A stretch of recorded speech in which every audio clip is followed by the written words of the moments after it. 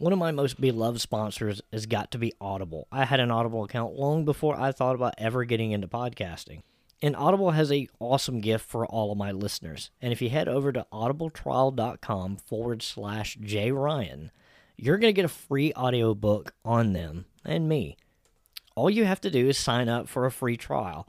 And if you decide that Audible's not for you, and within 30 days, you can cancel. No harm, no foul, you spend no money, and you get to keep that free audiobook. Audible has hundreds of thousands of books in their catalog, read by world-renowned narrators. From New York Times bestsellers to the classics, they're all on Audible.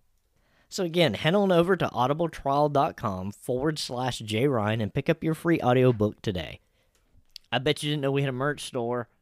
That's right, we actually have merch. If you head on over to the description, the notes of this episode, there'll be a link there to the merch store, and you can head on over to the Mediocre Horseman store.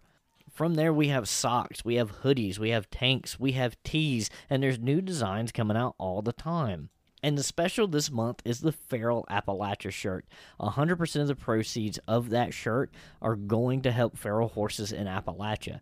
And 50% of everything else that's sold in the store is also going to go help feral horses in Appalachia through Feral Aaron as part of the Appalachia Legacy Initiative. So click the link in the description, head on over there, get something, help out some amazing horses, some amazing people, and help me feed my horses, for crying out loud. You are listening to Behind the Horse's Eyes on the Illiterate Podcast Network.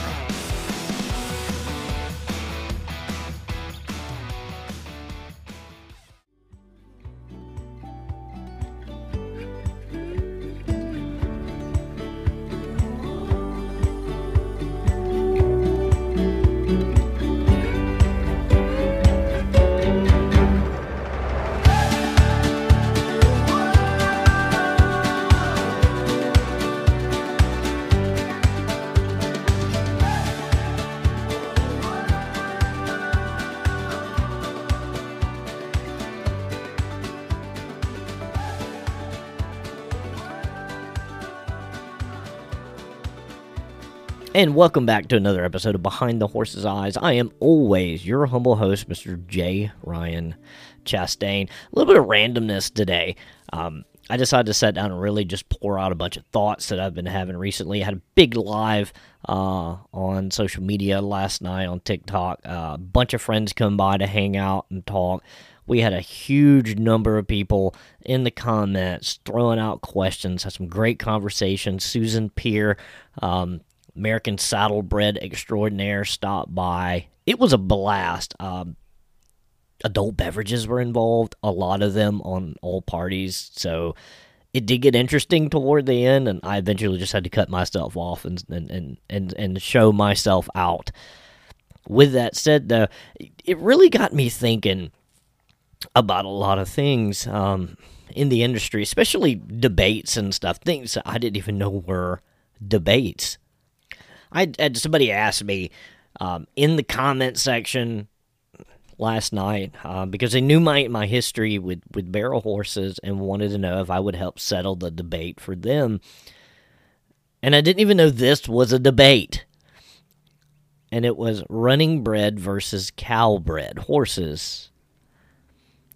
And I said, this is kind of new to me. I know, some people like cow bred horses and people like running bred horses for their specific needs. And there has been really good from both camps in the history of barrel racing, be it NBHA or be it rodeo. And then me, being the horse history guy that I am, the first thing that popped in my head was this is a silly debate. If this is in fact a debate, like if the youngins are running around seriously, debating this, what is better. If you have a really good cow horse that's agile and fast, it gets that agility and speed from somewhere. And that means somewhere down the line, there's a running bred horse in there. I always use the AQHA as an example. For every horse that's at the tip of the spear in the AQHA in the performance world, there is something running in the background. there's going to be a quarter horse racehorse in there or a thoroughbred. It's just, I mean, that's just reality. So when somebody asked me to, to settle that debate, I'm like, that's a debate? I didn't know that was a debate. And I'm sure there's somebody out there going, Calbred all the way, whatever. You do you, boo. But to me, a cow horse that is agile and fast gets that agility and speed from running lines somewhere. And it also brings up another topic, why certain breeds are just really versatile. The American Quarter Horse is a very versatile breed. The Arab is probably the supreme leader when it comes to versatility. The Thoroughbred, the Warm Bloods, these are all very versatile horses, and they're all performance-oriented horses. And I've said from the beginning, like take the AQHA, for instance, that there's two types of quarter horse on this planet. There are foundation quarter horses, and then there are AQHA horses. And you can be foundation and AQHA. You can also be AQHA and be registered as a foundation horse. But at the end of the day, the AQHA is a performance horse registry. Are there cow horses there? Yes. Are there foundation horses there? Yes. But at the inception of that registry was predominantly made up of race horses. I mean, we can't deny that. And it has been performance through the years that has been the betterment of that breed. That's how that breed has evolved. It was the performance-oriented horses that provided the blood for all of these lines that we see today. Even a horse like Joe Hancock. Joe Hancock was raced. We see a lot of cow horses out there today that have horses, like Corona and even like First Down Cash, and these are cow horses. But somewhere down the line, somebody wanted some speed and they wanted some agility. I mean, performance-oriented quarter horses, that is the American quarter horse today. We look at prominent cow horse lines, and you come up with horses like Driftwood, who was a racehorse that went on to be a roping horse. Doc Barr was bred to be a racehorse and was a lousy one. He won $95 and was given away, but is probably one of the most famous cow horse sires on the planet. All of these early reigners and cutters, all of their sires and grandsires were predominantly race horses.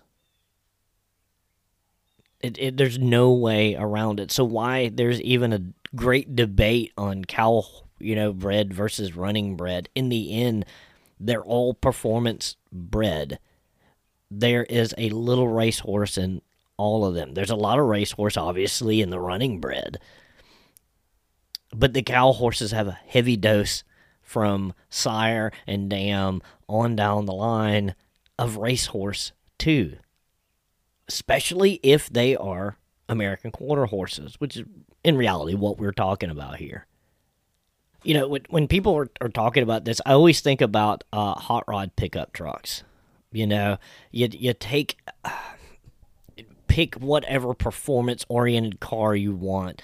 Let's say a Corvette. And you take a Corvette's engine and you put that engine into a Ford Ranger. Well, that's going to be a fast little Ford Ranger, but you're still going to be able to haul a few bales of hay with it too. And to me, that's what the majority of these cow-bred horses are today, is they're pickup trucks with the heart of a Corvette. Yeah, we know the Corvette is fast, but you can make that little pickup truck fast too if you take the heart of the Corvette and transplant it in it. And in reality, that's all this is. So why it's a debate, I don't know. That's my personal take on it. Somebody might be seething out there going, he's an idiot, whatever. You guys argue amongst yourselves about it. That is my take on it. In reality, you're just taking from one and mixing it with another, and yeah, you're going to get different traits. Obviously, different traits do matter. If some of these cow horses, they are more agile at times. But in things like barrel racing, where I've seen thoroughbreds excel, I've seen Arabs excel, along with the American quarter horse, I mean, it's whatever. The appendix used to rule the roost in barrel racing. The appendix is still a big part of barrel racing today. That's a good blend. It's a good mix. So, just to say there's really a debate about cow horses versus running bred, I don't know. It takes one to really make the other. It is what it is, folks. What really blows my mind, though, with a lot of this, is specifically online debates. Like, you get in these comment sections, and, you see something like the running bred versus cow bred thing come up. And when you realize that both parties generally that are come to, not really blows, but really just lower themselves to the point that they're screaming through their computer monitors or their phones at a stranger, it blows my mind. People are so confident that their opinion is somehow fact. Like, just because you're confident in an opinion doesn't make it a fact. You're allowed to have an opinion. I will defend someone's right to have an opinion. Now, I will tell them straight up that I think your opinion sucks, but you can have that opinion. That is your right. If you're religious, that's your God-given right. If you're not religious, that's your constitutional right if you're an American. It baffles me. And, you see things like the feral horse debate. And yes, I will say feral horse because that's exactly what things like Mustangs and Ashinkatig ponies and Cumberland Island horses and the horses of Appalachia is exactly what they are. They are feral horses. These are not wild animals. And, people want to say, well, they've been there hundreds of years. Well, the majority of them have not. Less than 100 years for the majority of these HMAs. Ex-U.S. Army remount horses, ranch horses that were managed in feral herds, all of this stuff. All of this stuff. And they're so against any type of intervention. So now, do I agree with all the practices with roundups and all of that stuff? No, nobody's going to 100% agree with it. But instead of sitting here and just saying, no, none of that, we're not going to do any of that, let them live to their own devices so they can starve out on range and get hit by semi-trucks on the interstate. Instead of using their brain power to argue with people about little things like that, and if they would actually come up with something useful, a way to actually be able to manage these herds. These organizations once, raise tens of thousands, hundreds of thousands of dollars a year to go adopt a handful of horses out of the corrals. And the majority of them that they are adopting are pretty and colorful. I mean, they're not trying to adopt the thing that's going to be probably spending the majority of its life in the corral because it's got poor conformation, it's skinny, it's older. No. Don't go adopt that horse for $25. Get in a bidding war with other, quote, rescues on a really flashy paint or a blue or a gray, and spend $15,000 on a $25 horse.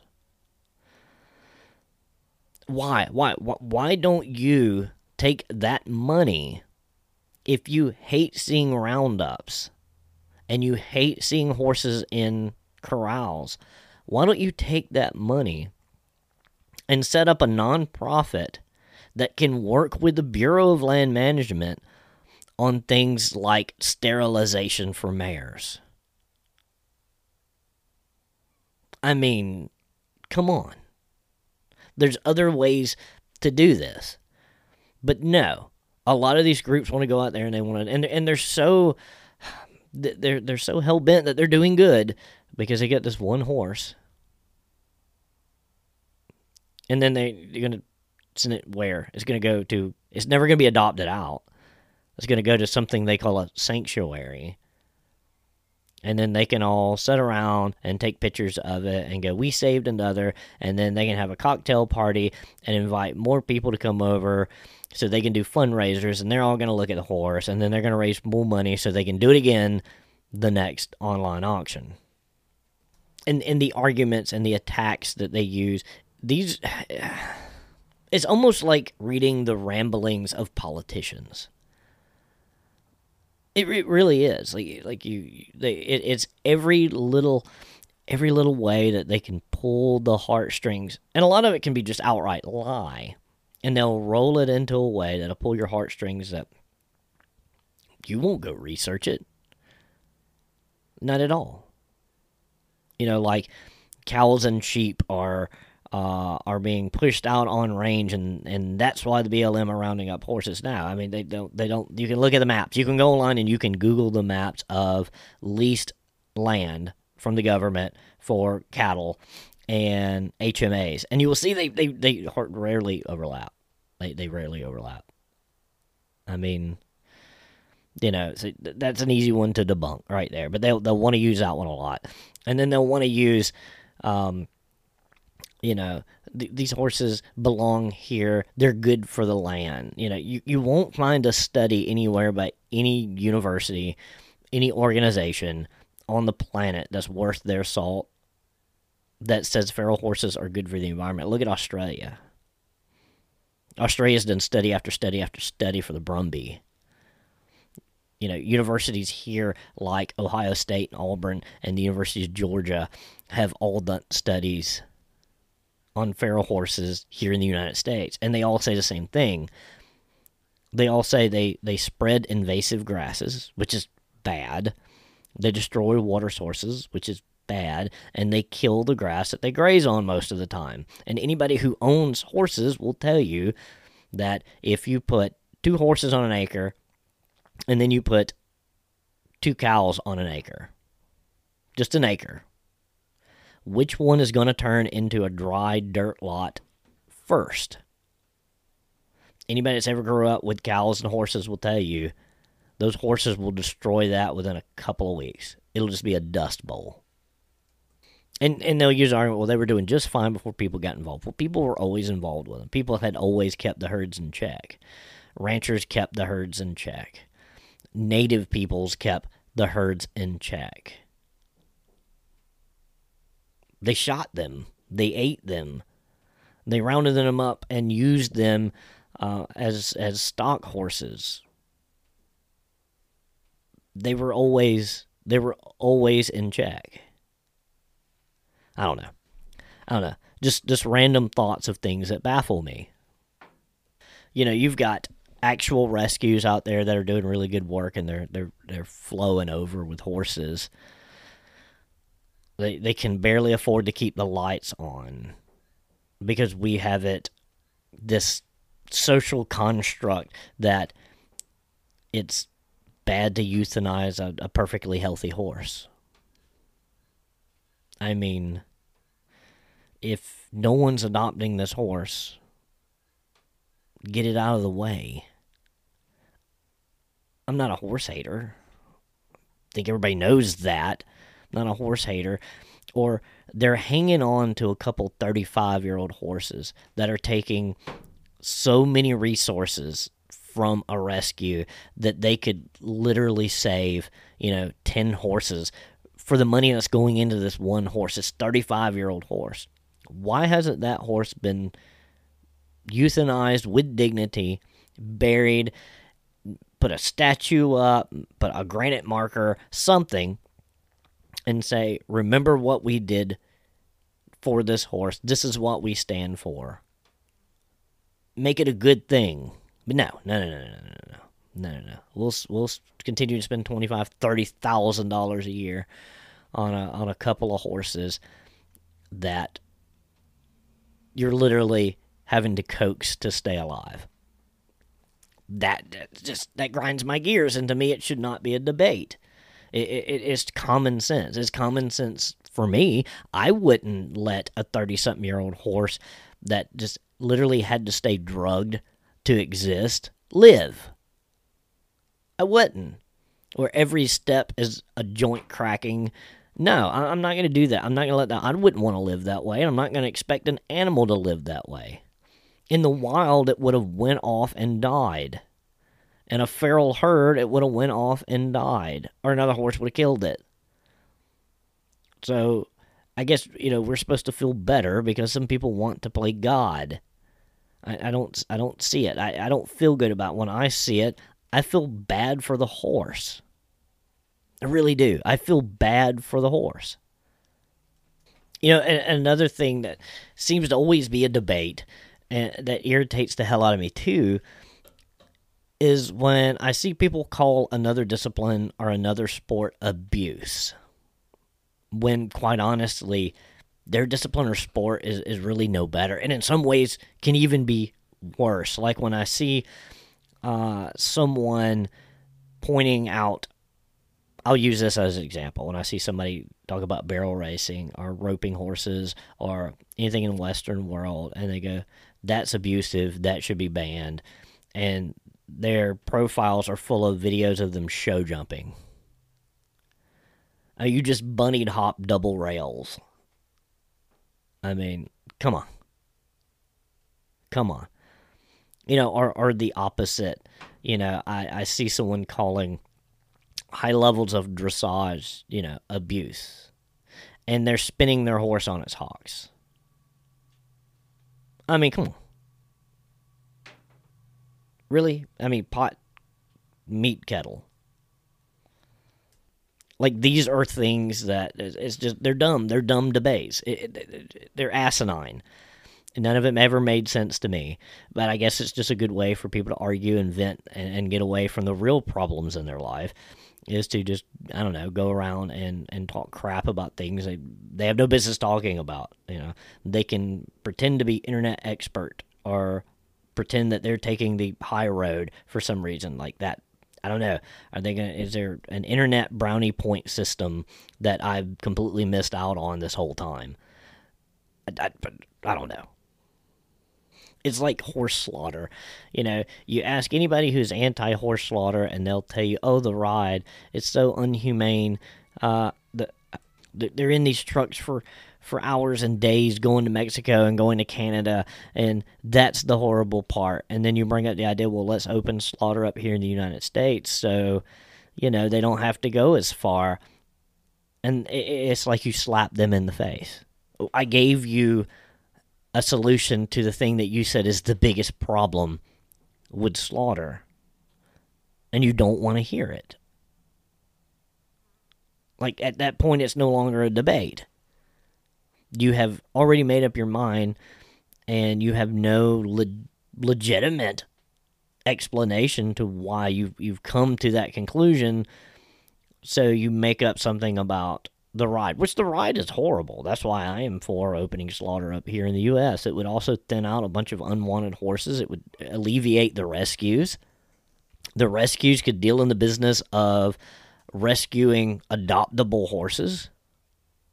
It's kind of like when I hear someone say, well, you've never been to a kill pen, and you look in those horses' eyes. Well, I've been to a slaughterhouse, I've looked in those cows' eyes, and I still eat steak.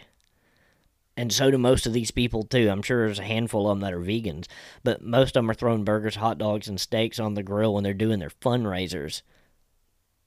Nobody gave a damn about the cow. Oh, well, the cow was raised for that. Well, horses are livestock, too. I mean, my horses don't get treated like livestock. I'm not going to send my horses to slaughter. If you don't like it, I'll send yours. I don't know. Those are just the things that just always go in circles. This is a big circle. And most of the people that argue for slaughter, half of them, they just get irritated, and then they just start spouting off. And you're not helping your cause.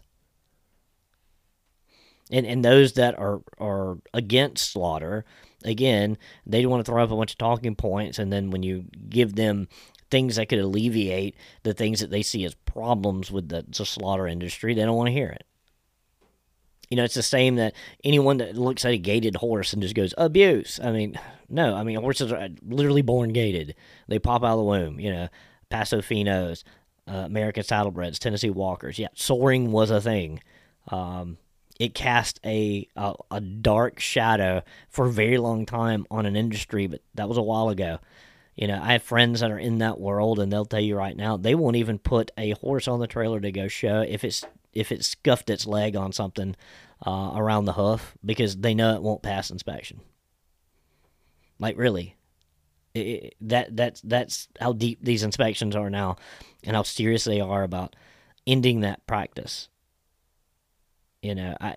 Anytime anybody sees a saddlebred with its tail up, they go, "Oh, it's been gingered or it's been snipped." And I'm like, I had one that was neither, and that joker put that tail to the sky. What about Arabs? That they're not gingered or snipped.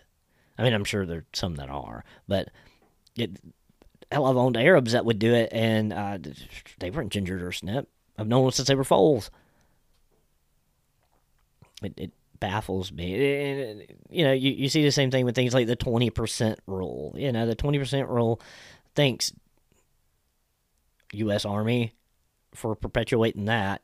And then you look at studies like Ohio State study, and I'm about to call out Ohio State, and I refuse to say the Ohio State University. That's dumb. Y'all know that's dumb.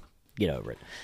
Regardless, what Ohio State did, and it seems like it's always an Ohio State study. Whenever I'm researching something on horses, I always fall back. Ohio State, they do a lot of studies, and they always seem to start out the same way with horses. They want to take 4 to 6 horses that's been in rest for 4 to 6 months. You aren't proving a thing. You seriously took horses that are in no condition to be doing anything and running tests on them, especially something like the 20% rule. I let my horses sit that long, and my little butt get on them and ride them for a little while. They're going to be tired. So, I mean, and I'm a $140 and 5'5". So, I mean, what have you concluded there? But it's a 2008 or 2006, I can't remember, one of those years, study from Ohio State that everybody always wants to pull when they want to jump on that train, that the 20% rule is concrete. You don't budge on it. It's a real thing. It doesn't take much research to look at the 20% rule being kind of skewed. For if you don't know what the 20% rule is, it says that a horse should carry and can and have the ability to carry 20% of its weight or less. And you shouldn't go over that because it's detrimental to the horse. And it takes in no data as far as size of the horse, condition of the horse. And that's the problem with a lot of these studies, is these horses, in my opinion, are not in good condition to be doing a study like this with. But Ohio State seems to think that horses that have been rested on pasture for 4 to 6 months and then bring in and run a study like this that's going to stress horses. I mean, those aren't controls. I mean, really, but everybody wants to use that study, and they want to pull from that study. And even in that study, if you read all of the study, it says that horses' condition, horses' size, such as the width of a horse, because a wider horse supports weight better, they did better in the study. It also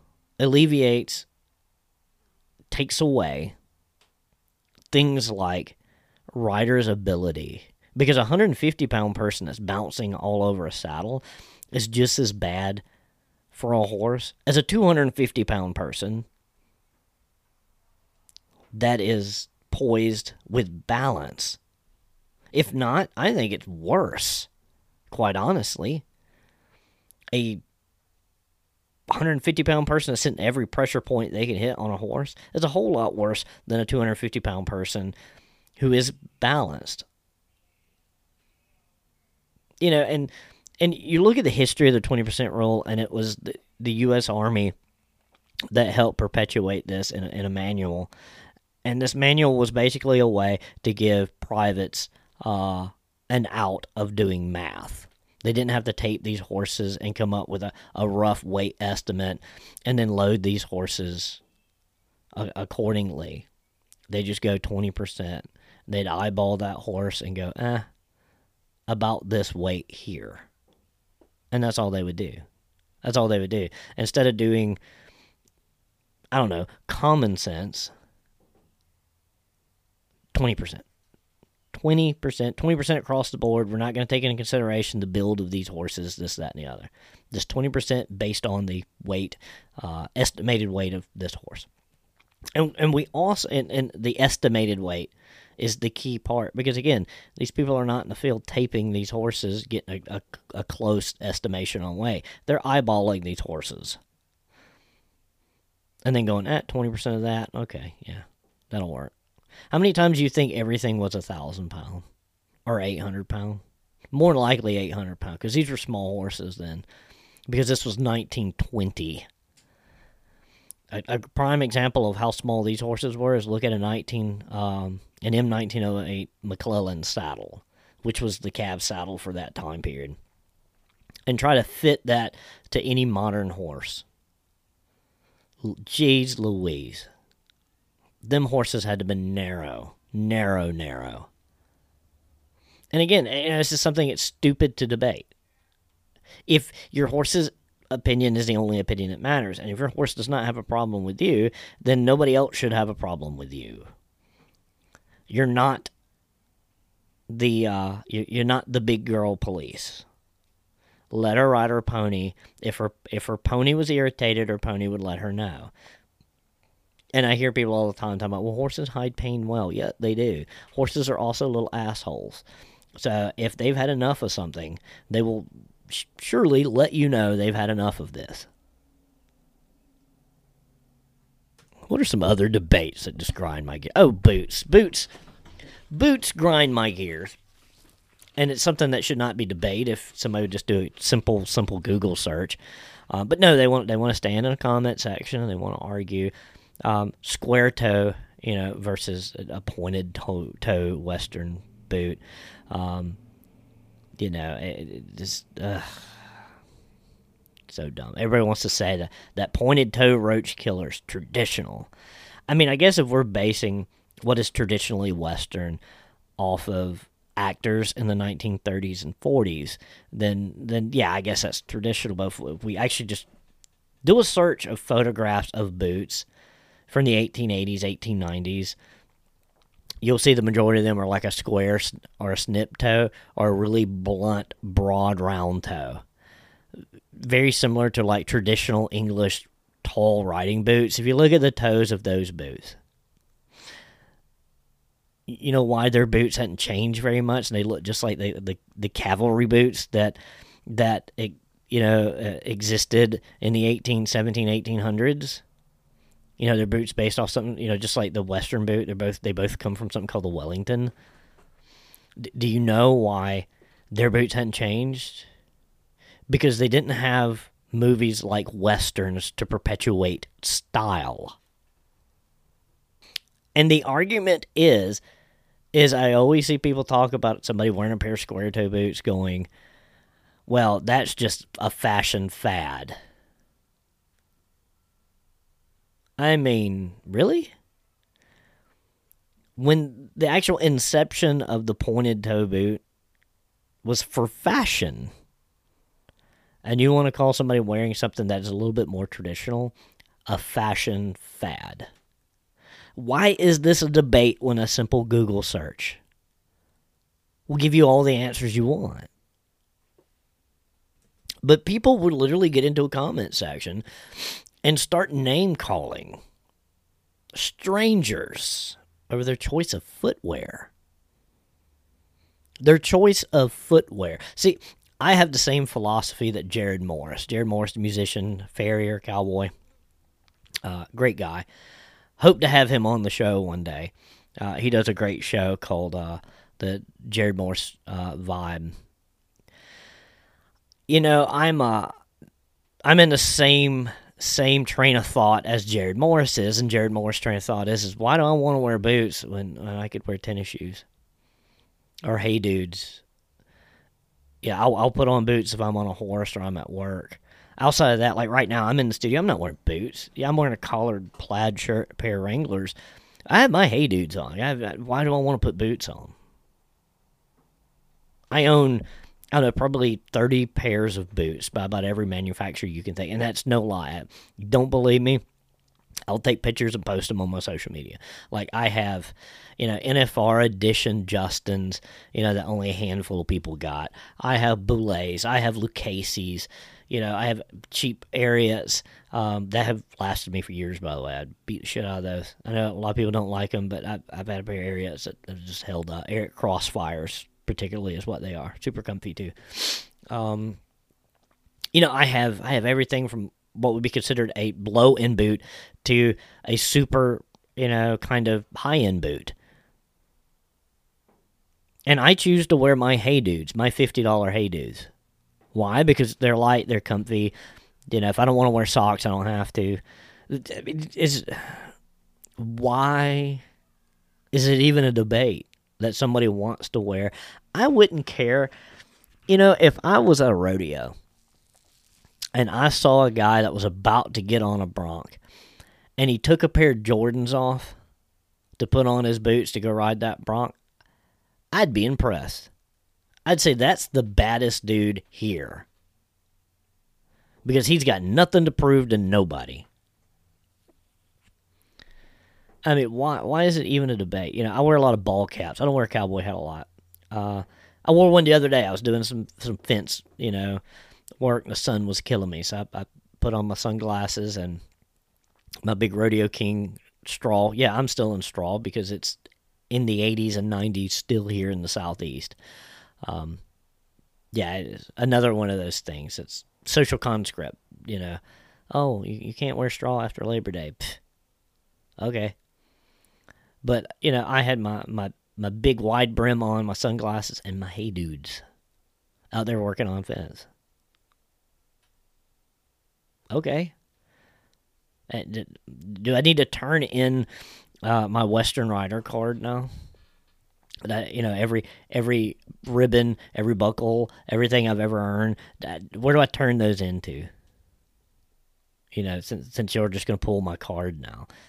See how dumb that sounds? Like, it makes absolutely no sense.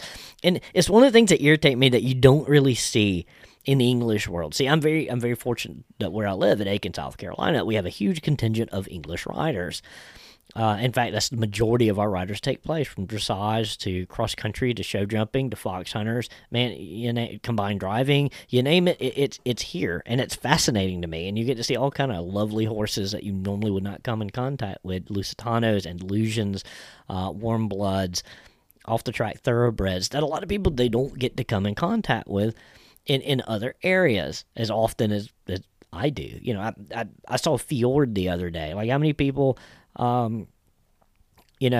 just see a fjord all the time? It's like my third fjord I've seen, here in Aiken. Yeah, and we get everything else. We get appies, we get quarter horses, we get all the normal stuff.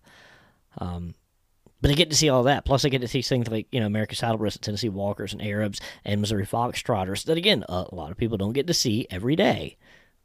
I'm not saying you haven't ever seen one, but I can go down one road and Point Barnes and go and tell you what they have, and it's like a zoo of horse breeds. It's nuts. But one of the things I've noticed, though, in their industry is they don't have a lot of the crap that we do in ours.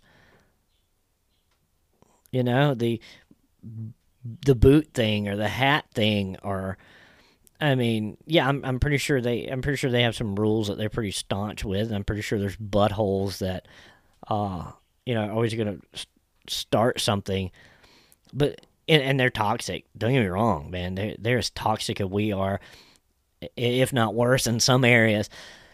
But just a little panty crap that we see in the Western world, I don't see that in their world. The dark side doesn't do it like we do it.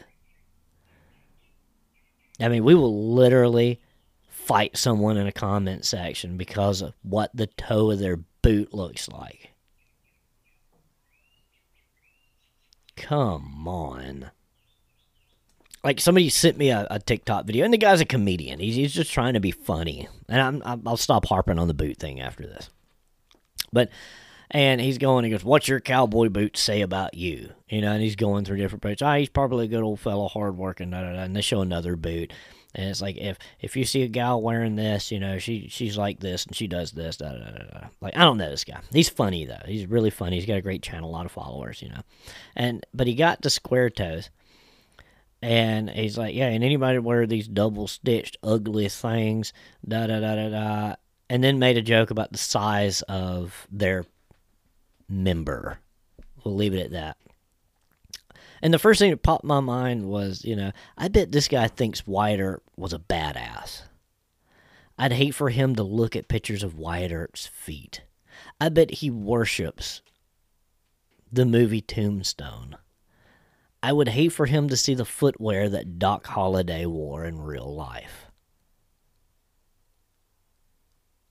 I wonder if he would tell them that they had little members. I always think that these are the same type of passive industry people. Like, they're passively in the industry. They're on the outside looking in, but they want to be part of it. I always think that these are the type of passive people that automatically assumes that a horse is great if it's got secretariat, in its background. Like it's great-great-grandsire's secretariat, therefore that thing is gonna be blistering fast and knows nothing about secretariat's offspring or how the majority of racehorses these days have secretariat in there, and that really the only thing he's known for when it comes to breeding is brood mares. And I am a Big Red fan. Big Red Secretariat is one of my favorite race horses of all time, along with Sham, the horse that ran neck and neck with him those years. See, everybody always forgets that there was another horse. He got overshadowed by Secretariat, but he was neck and neck for the Kentucky Derby. He was neck and neck all the way until the Belmont. And he broke his cannon bone and fell to last. And people don't want to talk about that under different circumstances and maybe a different jockey, that Secretariat would have been a footnote that year, and we'd be talking about the great Triple Crown winner, Sham. Now, there's nothing wrong with being passive, and there's nothing wrong with having an opinion. Again, I think Secretariat's one of the greatest horses of all time, and how I ended up on this rant here about Secretariat, I don't know. I think it's rant day on this show. The point of the matter is if you don't really know, and you're passive, don't be passionate. And if you are going to be passionate and be passive, if somebody presents you with other information, just roll with it, man. There's no need. Just because the hypothetical balloon that you've blown up and put around yourself with what your opinion states that you think is fact gets popped, don't blame the person that popped it. Blame yourself. It's like I saw a video today of a young guy, kind of famous in the ranch rodeo world. The keyword is ranch rodeo. For those that don't know what ranch rodeo is, look it up. It's different than professional rodeo. At a ranch rodeo, riding a bronc. And it's like, the video's just badass. Like, he's so chill, having a good time in the shoot on this bronc. And there's like 100 comments talking about, two hands? I thought you were only supposed to do it with one hand. And then some more from people that have obviously don't know which end money goes in and crap comes out of on a horse. Go, well, hell, I could do it with two hands if you gave me the opportunity. And the whole time in the back of my mind, I'm going, you don't know what ranch rodeo is, do you? You don't know what ranch broncs are. It's not saddle bronc. He's not going to hang one hand up. It's different. And thirdly, no, Gavin from the cul-de-sac, you couldn't hold on to that horse with two hands and ride like he did. And if your name's Gavin and you're from the cul-de-sac, that was not an attack on you. I don't know who Gavin is. Point being is, if you don't know, why do you have an opinion? You're allowed to have an opinion, but when you get your perpetual pee-pee slapped by people who do know, don't get defensive. Okay, you got me. I didn't know that. My bad. No harm, no foul. I'm going to go back under my rock now. No. Now you just want to argue. I think really that's what this episode is about, is people who get presented with information that is contrary to what they believe, and they get defensive about it instead of researching it. The internet has made a lot of tough guys and gals. Like, a lot of people have what I call internet balls. They want to jump in comment sections on videos and yell at people that they don't know, yell at complete strangers. And they would never actually do this in real life because they're fearful that somebody would punch them right in the gob. But on the internet, they can be. On the internet, they can be as bullish as they want because there's no repercussions. Nobody is going to come through their monitor and punch them in the nose.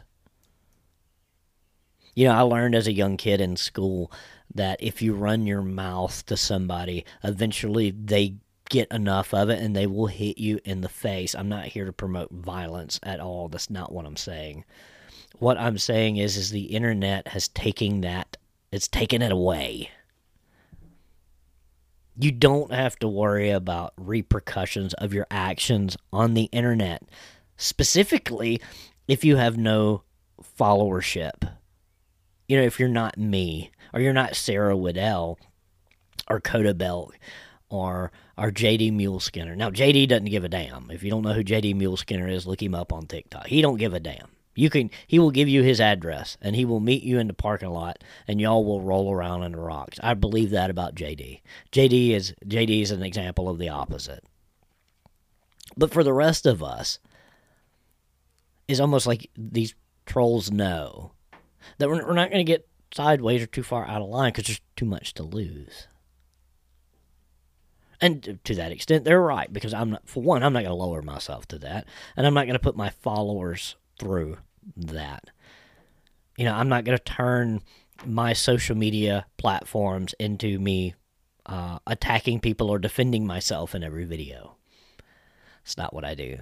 Every once in a while, I will put out a video, and I will always say, this is not my normal content, but I felt like I needed to address this. But I will not turn my content into me constantly having to defend myself, or me constantly attacking other people. Looking at you, gal named after a city in North Carolina. You know, I live by a very simple philosophy, and that is, be kind and do no harm. Be honest. Work hard if you can. And if you can't, find your way. And outside of that, leave other people the hell alone. If it doesn't directly affect you, leave other people alone. Feelings don't count. I'm sorry your feelings got hurt. Feelings aren't tangible. Your feelings are going to get hurt. In life, it's just going to happen. And if somebody goes out of their way to say something nasty, just brush it off. Do what I do.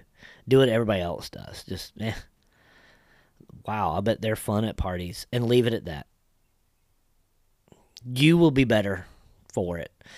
But if you're one of those people that are constantly running around just trolling folks, or if you're one of those people who are so adamant about wrong information, and you get corrected, don't get defensive. Let it roll, babe. Just let it roll. You don't even have to believe it.